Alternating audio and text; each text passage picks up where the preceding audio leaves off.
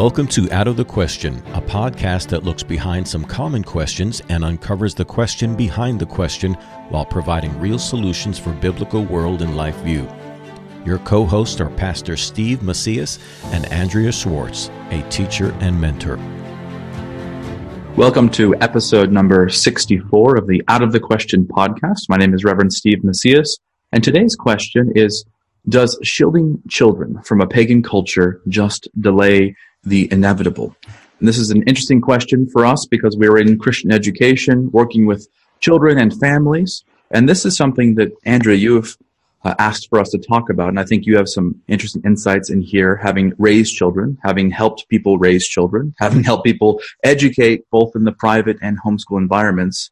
What do you think about this question? Does shielding our children just prevent or delay the inevitable?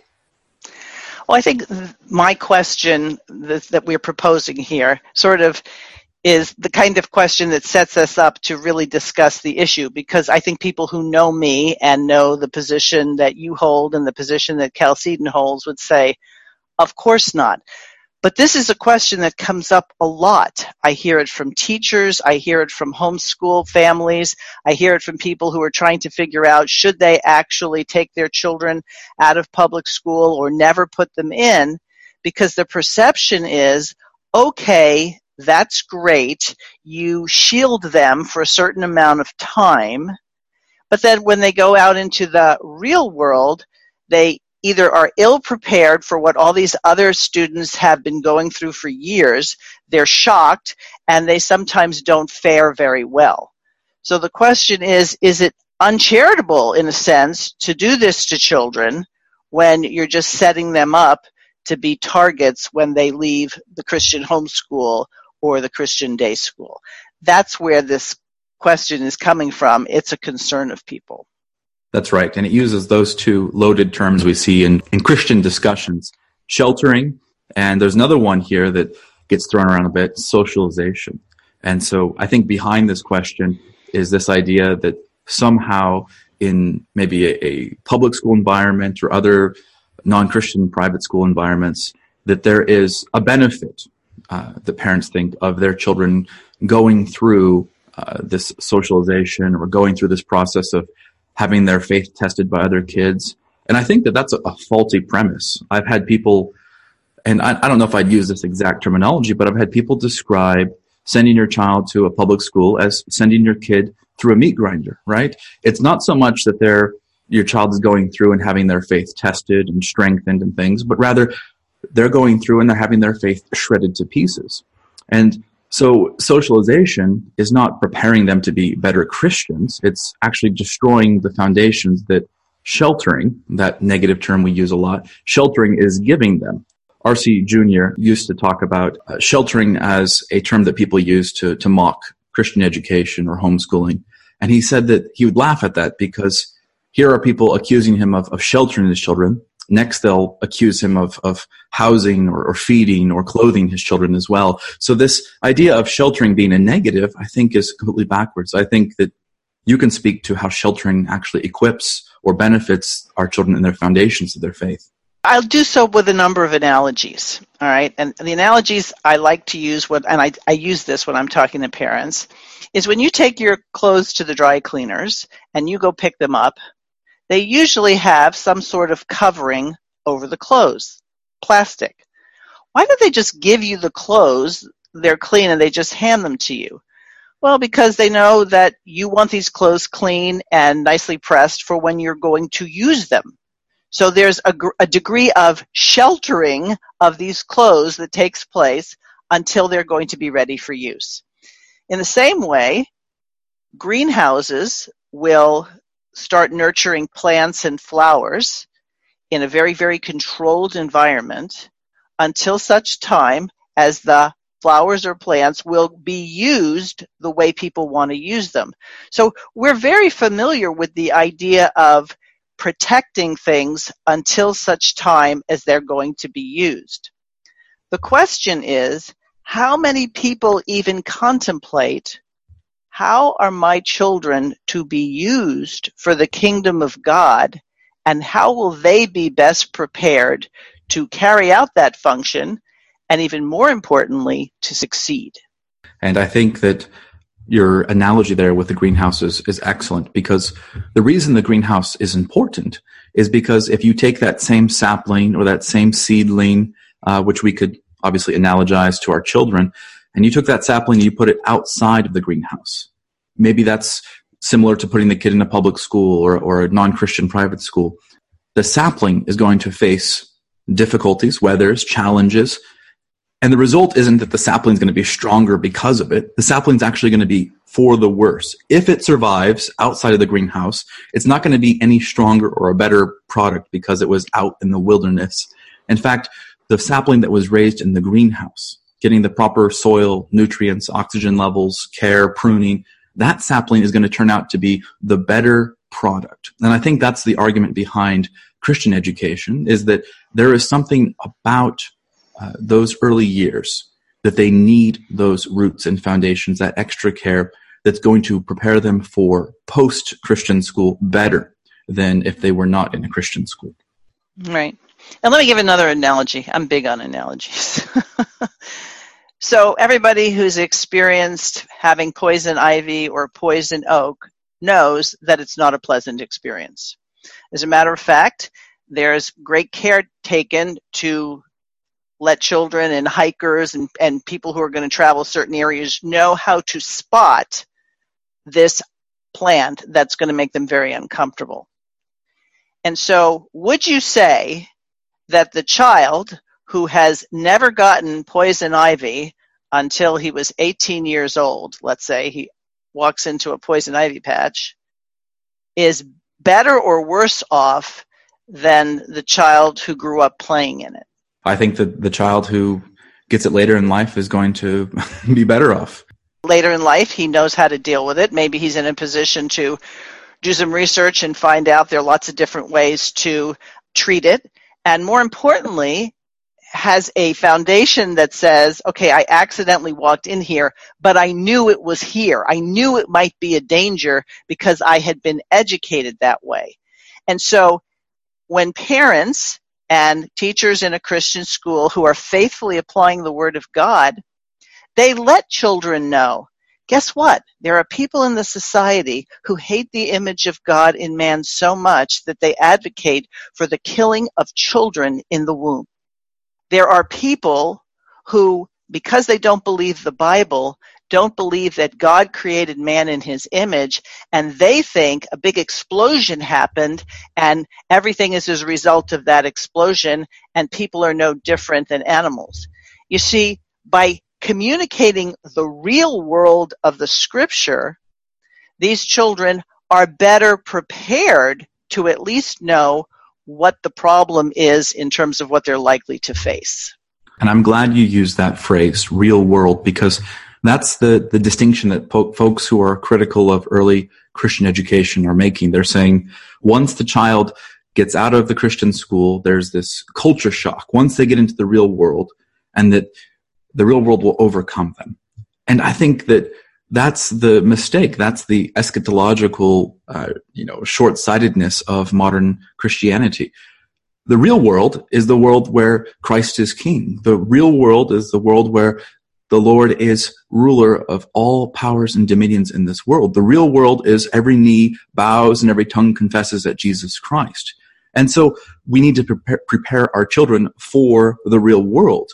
And we need to get rid of this idea that we are just losers in history. That somehow our children, once they've been equipped with the full armor of God, with the Word of God under their arm, with the tongue that has been reciting these victory speeches for 15, 20 years, that somehow they'll be overcome by the failing world. It's such nonsense to think that way.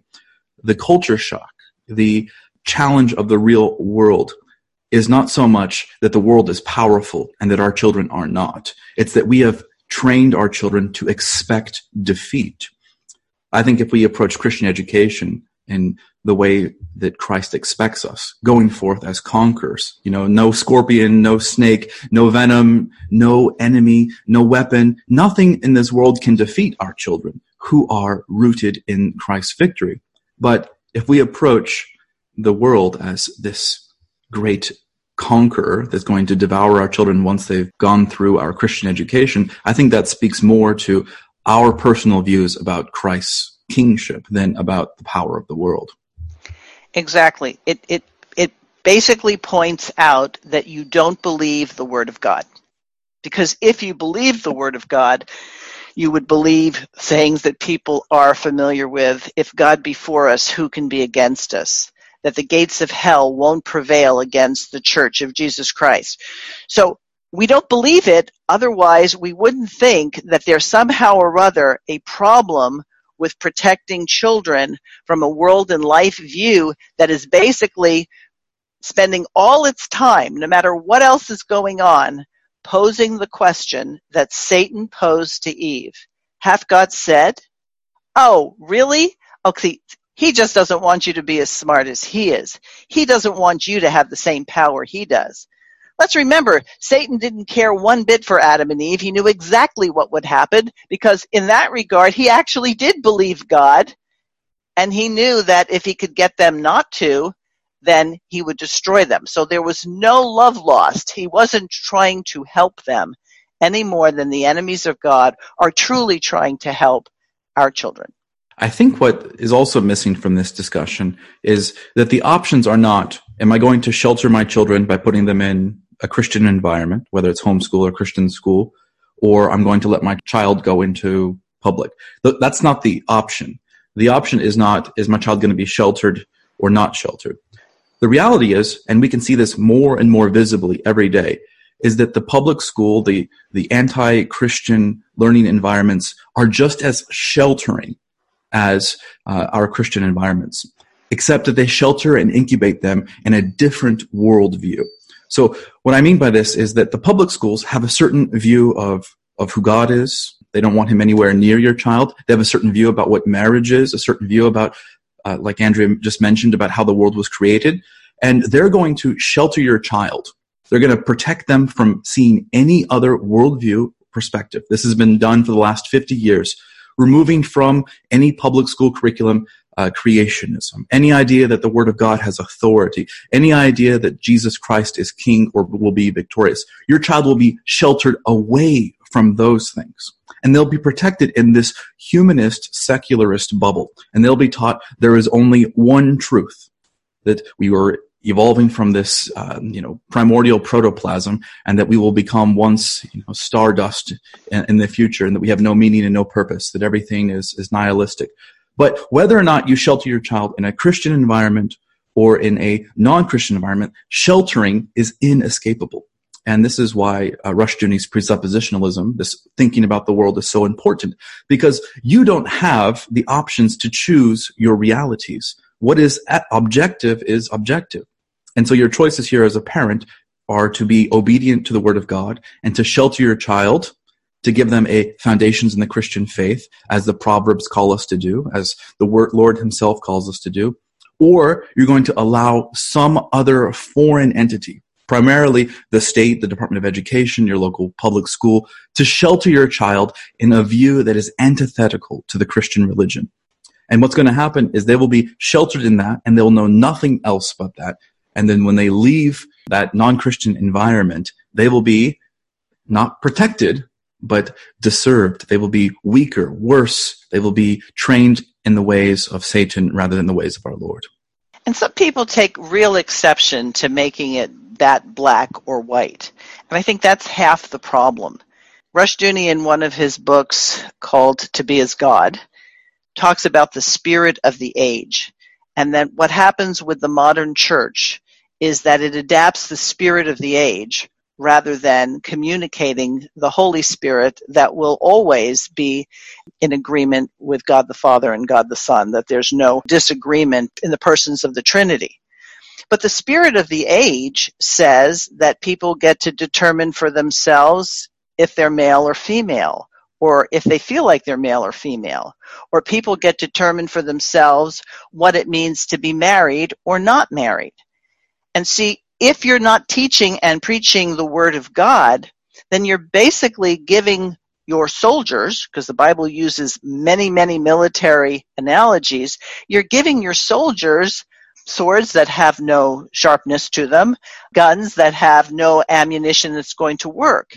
And so it's really setting people up to be devoured by the enemies of God as opposed to prevail against them. And what we're setting our kids up for, and this has been discussed, between homeschool and Christian circles, is to be conformed to the image of the world. Many of even our Christian schools are taking their cues, their structures from how public schools run. They're developing their curriculum, they're developing their teaching schedules, their grading processes. Everything is modeled after what the public school does. And we need to, as Christians, go back and look at what is the meaning and the intention of this part of education. And it has to be that we are raising up soldiers for the Lord, as you say, but it has to be that we're establishing arrows, right? The great psalm that talks about our children as arrows, as the quiver of the mighty man, right? This idea that our children are not an end in themselves.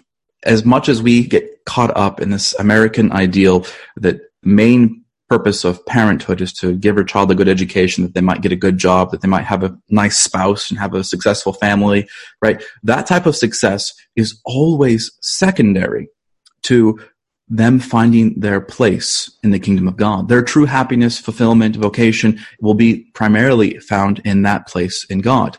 And if we read the Proverbs and we understand how God works, that those material successes, that true blessedness, that happiness comes when people find themselves inside the sheltering of God. The men become wise because they sit with godly men. The men become wealthy because they learn from God's wisdom on how to do commerce.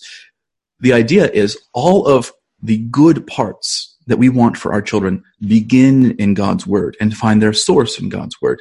And there is none of God's blessings that can be found outside of God's word. And so if that's true, why in the world would we be looking outside of God's community, outside of God's word, for success for our children? And I think that in our day and age, we just need to take a step back and look at what we have been able to accomplish since Rushdoony's pioneer age in Christian education, and to look at what sheltering has actually done. I know that there are anecdotal evidences, and Andrea can probably go on for hours with stories of homeschool kids that outsurpassed public school kids, private school kids that out-tested public school kids. And we can go through the very tangible results to say Christian education does better than public education. But then the other part of that is the arguments against our sheltering fall apart when we look at what a Christian school or Christian educated children have been able to accomplish for the kingdom in just this short amount of period. A conference I went to last week, and they talked about the products of Christian schools, and they had done a survey 10 years later after these classically trained Christian educated students had graduated. They went back and they surveyed them, and they said, wonder where they are. How have they performed? How have they done? Have they got good jobs? Have they found good spouses? Have they been productive? Do they still believe the same things they were taught in their Christian schools? And what was very surprising and what was very remarkable is that it's not just slightly better. It's 20 to 40 to 50 points higher that people are staying in the faith, that they're believing the core doctrines like six-day creationism, the divinity of Christ, the call to believe the Bible as the Word of God. Those types of values, for the vast majority of people who get a homeschool Christian education or a private school Christian education, those values stick. Now, of course, there's always going to be exceptions because where sin is, there is rebellion. But the reality is, even those who are living in rebellion were taught, and they're actively suppressing what they know to be true. And the statistics and the polls are showing us that children who receive a Christian education are better off, not worse off, for their sheltering.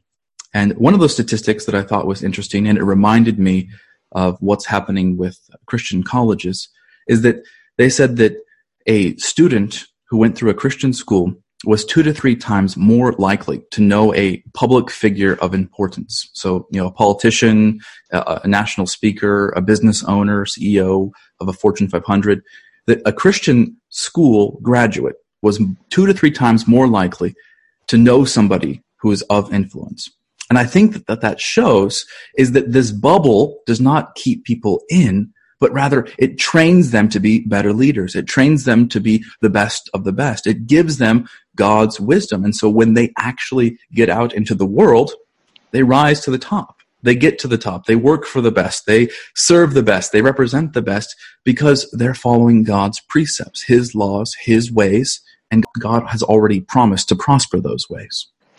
And they get noticed. I remember when my children eventually started taking classes at the junior college, the teachers knew automatically who the homeschool students were, people who had come from a good education because they were self-learners. And they realized very quickly that these were the students who were there to learn as opposed to there because they had nothing else to do. And both my daughters ended up being in position that they were helping the other students in their classes because they didn't know things that my students knew. So if you're just going to use the world's metrics on the things that people consider valuable, the training that people get in self-discipline, in being self-learners, etc., is invaluable. But that's not the major deal. If all we want to do is be better than the world, to be honest with you, that's not that difficult.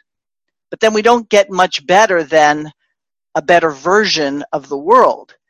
The real issue with sending children and submitting them to an ungodly, unchristian, unbiblical education is it goes against their nature. They know, for example, that killing is wrong. They know that not being faithful in your word and in your promise is wrong. They know that girls are girls and boys are boys. But when you start giving them all these other things, it goes against what they know. Now, they're not always following it, but it's like telling somebody, you think that this is water, it's not really water, and you don't need water. And so you keep depriving them of water.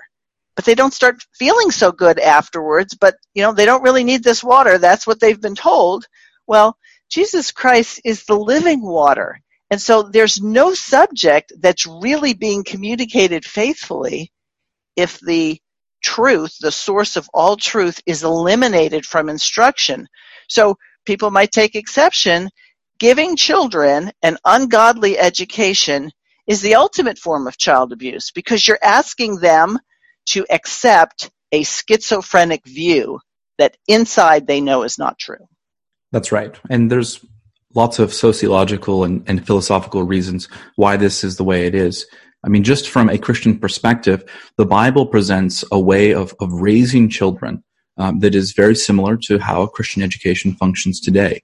There's this idea that parents have a responsibility to raise their children in the Lord, and there's this idea that children in and of themselves can't do it. Compare that to the public school who develops Montessori's or kindergarten student-led curriculums. There's the idea in the world that Johnny is a good boy, that he's basically good inside. We as a good reformational Christians know that Johnny's rotten on the inside. And so from an education perspective, what is the purpose of education? So John Milton says that the purpose of education is to repair the ruin of Adam and Eve. The world says the purpose of education is to really cultivate that inner goodness that's inside Johnny. And those two things can't be reconciled. And so when we go back to idea of sheltering, what the Christian school is doing is they're putting Johnny and calling him to be reformed and renewed and be transformed by the Word of God into something different. The public school is sheltering Johnny into being a incubator for sin. It's festering and fostering those inner sinful desires. And so there's a diametrically opposed view of education. Now, we've used a couple of different analogies for this, but there's another one that comes to mind, and I think of a thunderstorm, right? So the world is obviously a whirlwind of activity, but there's a thunderstorm out. Do we send our children out into this peril of the thunderstorm? And the idea is, no, we keep our children in, we give them umbrellas, we cover them, we give them warmth. We don't allow them to go out and be struck by lightning, to get wet, to get drenched, to get pneumonia. We let them come into the house.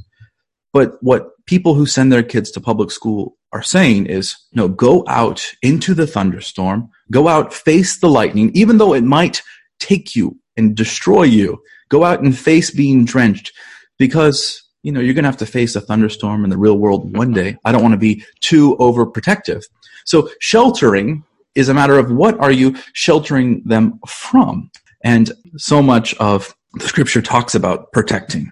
And one of the great sadnesses of this is that the people who end up in Christian schools or choosing homeschools are the people who understand this, right? The people who have committed to being good members of their church, being good tithers, people who understand the law of God. They're the people who are already leaders in the kingdom. But the people who most need their children to be in Christian education are what the scripture describe as the weaker brother. Those same people who are not quite sure about the future of their family, those people, we give them slack. Well, they're not really convinced of Christian education, or they've only been a Christian for a few years. We allow the weaker brethren to be out there being devoured by the wolves, to be standing out in the thunderstorms. Our call as Christians is to recognize that the weaker brethren are going to stumble if they send their kids to public school. That our children and our families are the weaker brothers, right? We need to bring our children and bring them into the place of safety. And so there is an imperative, there's a call, there's a demand that we cannot just be neutral or allow it to be a matter of conscience or preference. You have a call to protect the children, a call to protect the weaker brother and bring them into the shelter. Otherwise, you're allowing stumbling blocks of the world to get in the way and to destroy the faith that they are just barely holding on to. I like your thunderstorm analogy, because what do most kids hate about thunderstorms? The loud noises, right. All of that. They're really not as afraid of the lightning as they are of the thunder. And quite frankly, the thunder in and of itself can't hurt them. It just makes a loud noise. Whereas when you see the lightning and you know anything about the physics of it, pretty soon you're going to hear the clap of thunder. Well, most children aren't really as afraid of the lightning. They're afraid of the thunder. And where the parents come in and where Christian educators come in is let them see, okay, this is what you think the biggest issue is. And the thunder is the kids going, but I won't fit in. I don't have as many friends. All these other people have friends. I don't want to seem like a dork when I get to school. I don't know all the lingo. I don't know how to curse like they do. I don't know how you're supposed to dress. They're focusing on the thunder, which they're afraid of, but the real problem would be the lightning and what happens to people when they're struck by lightning. And so it's really important for the homeschooling parent and the parent who sends their child to a faithful Christian school, and I think we need to put that adjective in front of it, a faithful Christian school, is they better be communicating, why are we doing this? See, when you shelter somebody from something, it's so that they don't get destroyed.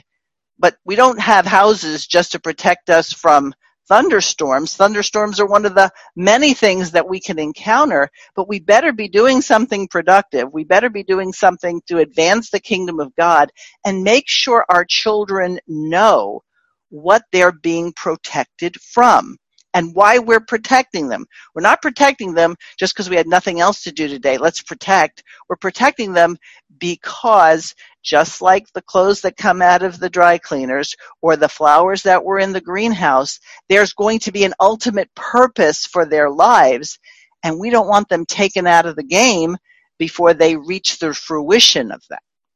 That's right. And we have to remember the prayer that our Lord taught us to pray. And I want us to think about this in the context of where we're leading our children. Our Lord says, lead them not into temptation. Right? Lead them not into temptation, but deliver them from evil, away from evil. And so the parent who sends their kid to be a missionary, are you delivering your child from evil, or are you leading them into temptation? The parent who puts their kid in a public high school because they want to have friends, but has to struggle against the sins of modesty and bad peer influences, are you taking your child and leading them into temptation? The child who is sent into a public school is going to face the temptation to doubt whether God's word is true. whether they should believe the carbon dating of the science book or the chronological dating of the Bible. Are you, by your actions and by your choices in education, leading your child into temptation, or are you delivering them from evil? And so to deliver them means to shelter them, to protect them, to raise them in God's word. And there is no other place to raise them in God's word but in a faithful Christian environment, a faithful Christian homeschool environment or faithful Christian school environment, where the child is taught and trained in those basic years what he ought to believe. The child is born basically choosing evil, right? He has that tinge of sin from Adam, and his depravity teaches him from his soul that he has a bend towards evil. The goal of education must be to remove those temptations. The goal of education must be to correct and to train, to discipline them in the word, to show them the way of life, rather than allowing their soul, which will naturally do this, to choose the way of death. And what we're really seeing is that too many of the parents, with the decision what to do with their children when it comes to educating them, are not truly grounded in the faith themselves. Many have come out of an educational system which didn't have the Bible as the focal point of how we view the world, how do we make decisions in every area of life and thought. And so oftentimes they're more concerned with getting their children used to a culture that they're eventually going to have to be in, as opposed to a view that says, we're supposed to be culture changers. If the culture is a manifestation of the religion of the society, then what is the religion of our culture?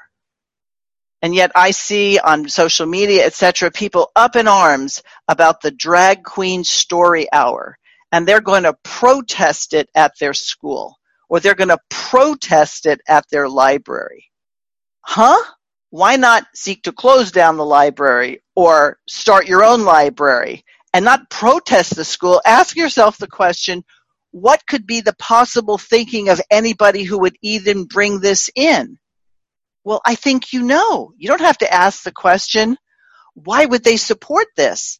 Because what they're actually trying to do is indoctrinate your children away from there is a right and a wrong. What looks more wrong than a man dressed up, saying as a woman, but no woman I know looks like that? And the point is to make a mockery of the image of God in man. And yet I see videos of parents holding their little ones and bringing them in with smiles on their faces. This is how depraved the culture is. And we're called to be culture changers, not to just bunker down and say, well, I'm going to keep everybody away from this. No, we're supposed to storm these gates, not just give in and say, well, what are you going to do? That's the way it is. And I think that's the excuse that people make. They say, well, this is the time we live in. We have to adjust to how things actually are. We have to live in reality, I hear a lot. But the thing is that when you look at your children, the Lord says that he gave those children to you. And so there is a responsibility right now on your soul that whatever happens to those kids, our question here is, am I just delaying the inevitable? And the better question is, am I doing everything that is within my power, my resources, my control to prevent this from happening, right? If your concern is really that your child might go astray, the question is better, what does the Lord have to say about preventing this? What does the scripture have to say about standards? And in that kind of vein of thinking, I think there's a wager or a way of thinking that most people would recognize that we need to kind of talk through, that there are no Christians who accept Christ and think back and say, oh, I really regret doing that. That famous wager. There are no Christian parents who adopt a child and think, oh, I really regret saving this child from abject poverty or sickness. There are no parents who go through the process of pregnancy and have a child and think, man, it's really terrible that the Lord gave me this child. I wish I could get rid of it. Right? There are no parents in the same way of thinking who send their kids through Christian education and think, I really wish I didn't do that. There's no parent who trains their child in reading the scripture who says, I really wish I hadn't done that. But there are lots of parents.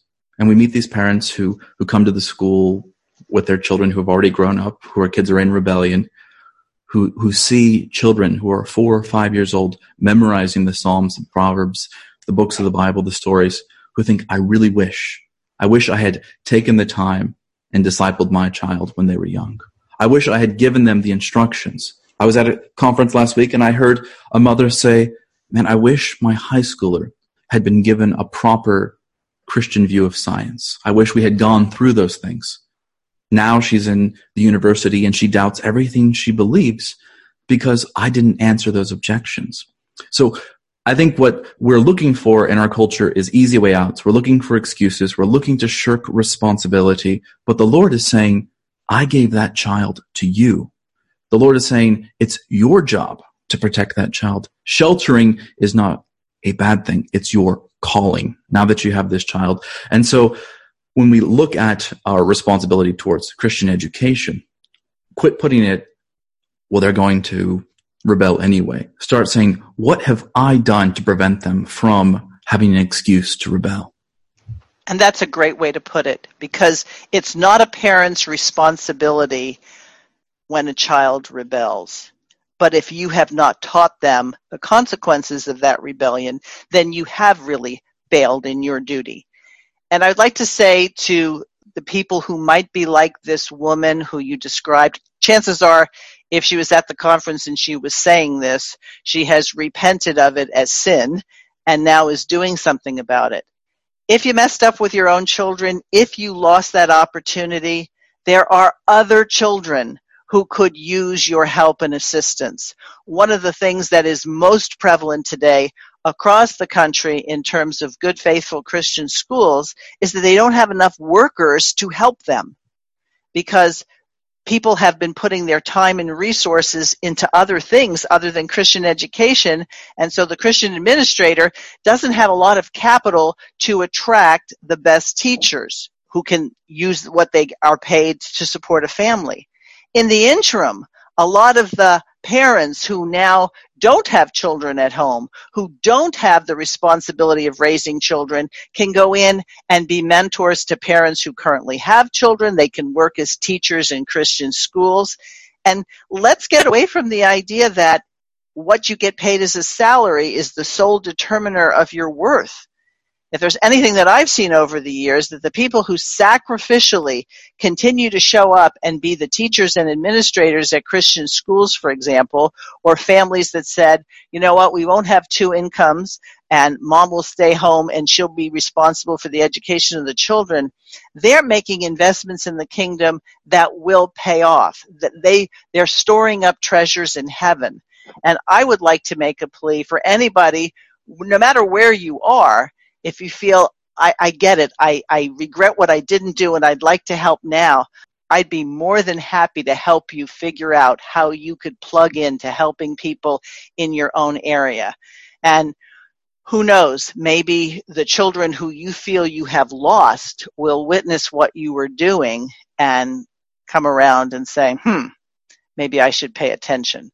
But I really think that's the future. We have to say, we've been invested in, and now it may be time for us to make our investments much more with a kingdom mindset than what is our financial bottom line. And when it comes down to the end of the day, when the Lord says, what have you done with this child? What have you done with the gift I have given you and your son or your daughter? The Lord's not going to ask, did you give them enough friends? Did you give them enough football? Did you give them enough socialization? He's not going to ask them if they enjoyed their 2 years of middle school. He's going to ask, did you give them my word? Did you protect them from the sins of this world? And anytime we talk about obedience to God's commands, we also run the risk of sounding like, we're being legalistic. That we're saying that somehow that parents can, earn grace for their children by putting them through Christian education. We're not saying that. There's nothing that a parent can do to add to what Christ has done on the cross. But Jesus said himself, if you love me, keep my commandments. And so just as a farmer sows a seed in the ground, it's only what he plants that he can reap, right? So just as St. Paul says, that whatever a man sows, that's what he'll reap. So when you put your kid in a non-Christian environment, don't be surprised when a non-Christian seedling pops up. So with all that said, I think that we have kind of a responsibility to challenge each other, to recognize that Christian education looks different for every family, for different maturity levels. Andrea can talk about that there are a variety of ways to raise your children in the fear and admonition of the Lord. But what we don't have a choice on is whether our children will be sheltered. We must avoid this talk of our children being a part of this world, but not of it, and start embracing the idea that our children are over this world and conquering through it. Exactly. The enemies we face are the world, the flesh, and the devil. And whether it's in a Christian school or a home school, it's not like the devil doesn't try to get access and show up. And it's not like the world doesn't seep in because of influence. But we all bring our own sinful flesh. And so being in an environment that reminds you of your need to be sheltered under the wings of Christ, to realize that autonomy is not the goal, that I can do it on my own, because none of us can. The goal is to be submitted to the authority of Jesus Christ, and in doing so, be able to fulfill all the potential he has put inside of you to be a faithful servant. And so it's not like you have the homeschool or the Christian school and now somehow or other sin doesn't show up. It's the only place where it's going to be explained and identified for what it is, sin, an objective thing. And how do we find out what it is that constitutes sin? God's word is what tells us. So parents, be encouraged. You have the instruction manual. The curriculum's already been published. It's been around for a few thousand years. Right. So there is no reason. You have everything your children were given to you on a purpose. You were called to be their parents and their teachers already. So just embrace that and lean into the calling that God already has on your life, and mature and recognize that this is where God is growing you to be a better parent, to be a better teacher, to be a better Christian through nurturing and sheltering your children. Absolutely.